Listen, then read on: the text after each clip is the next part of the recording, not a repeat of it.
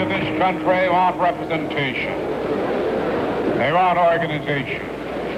They want participation. They want protection.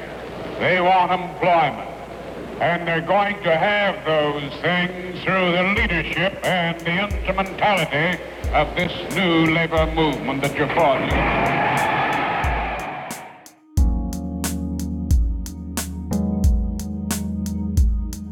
That was the voice of John L. Lewis, president of the United Mine Workers for 40 years, and founder of first the Committee and then the Congress of Industrial Organizations, or the CIO, the great labor federation that drove the mass organization of industrial workers in the 1930s. There have been many moments of labor upsurge in America, including the influx of members into the Knights of Labor in 1886, the dramatic growth of unions during and in the immediate aftermath of World War I, and the great public sector unionism surge of the 1960s and 70s. But none matches the scale of the CIO moment. If we're looking to get millions of private sector workers into the labor movement, there's really one time to look to for inspiration, and that is the ascendant period of the CIO. Hello, my name is Benjamin Fong, and in Organize the Unorganized, a forthcoming podcast from the Center for Work and Democracy at Arizona State University and Jacobin magazine, I'm going to be telling the story of the CIO. It's a story of heroism. Factory occupations. You know what? What better way to disrupt production than to just take over the building? It's a story of violence. A plainclothes policeman got out, guns in both hands, and said, "You sons of bitches want some of this? I'm ready for you." It's a story of power.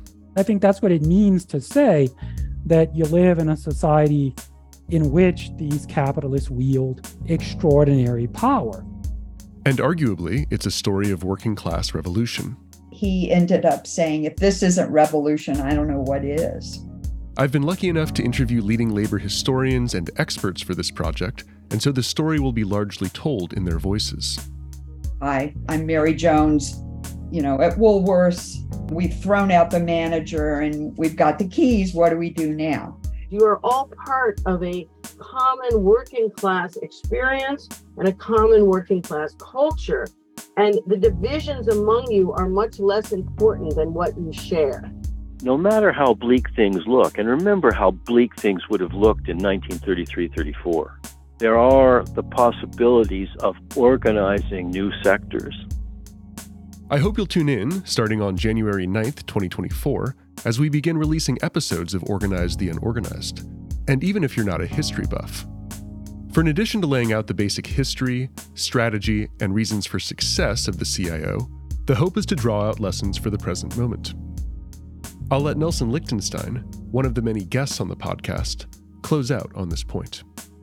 Don't think that the people who created the great CIO unions back in 80 years ago were somehow super people, Superman or superwomen, or somehow imbued with some sophisticated radicalism. They were identical to you. There was hesitation, there was sitting around, there was fear. The labor movement has always grown in spurts, and frustration, long years of frustration, and then a breakthrough. And that's what we have to, you never know quite when that breakthrough is going to happen, and you have to be prepared for it.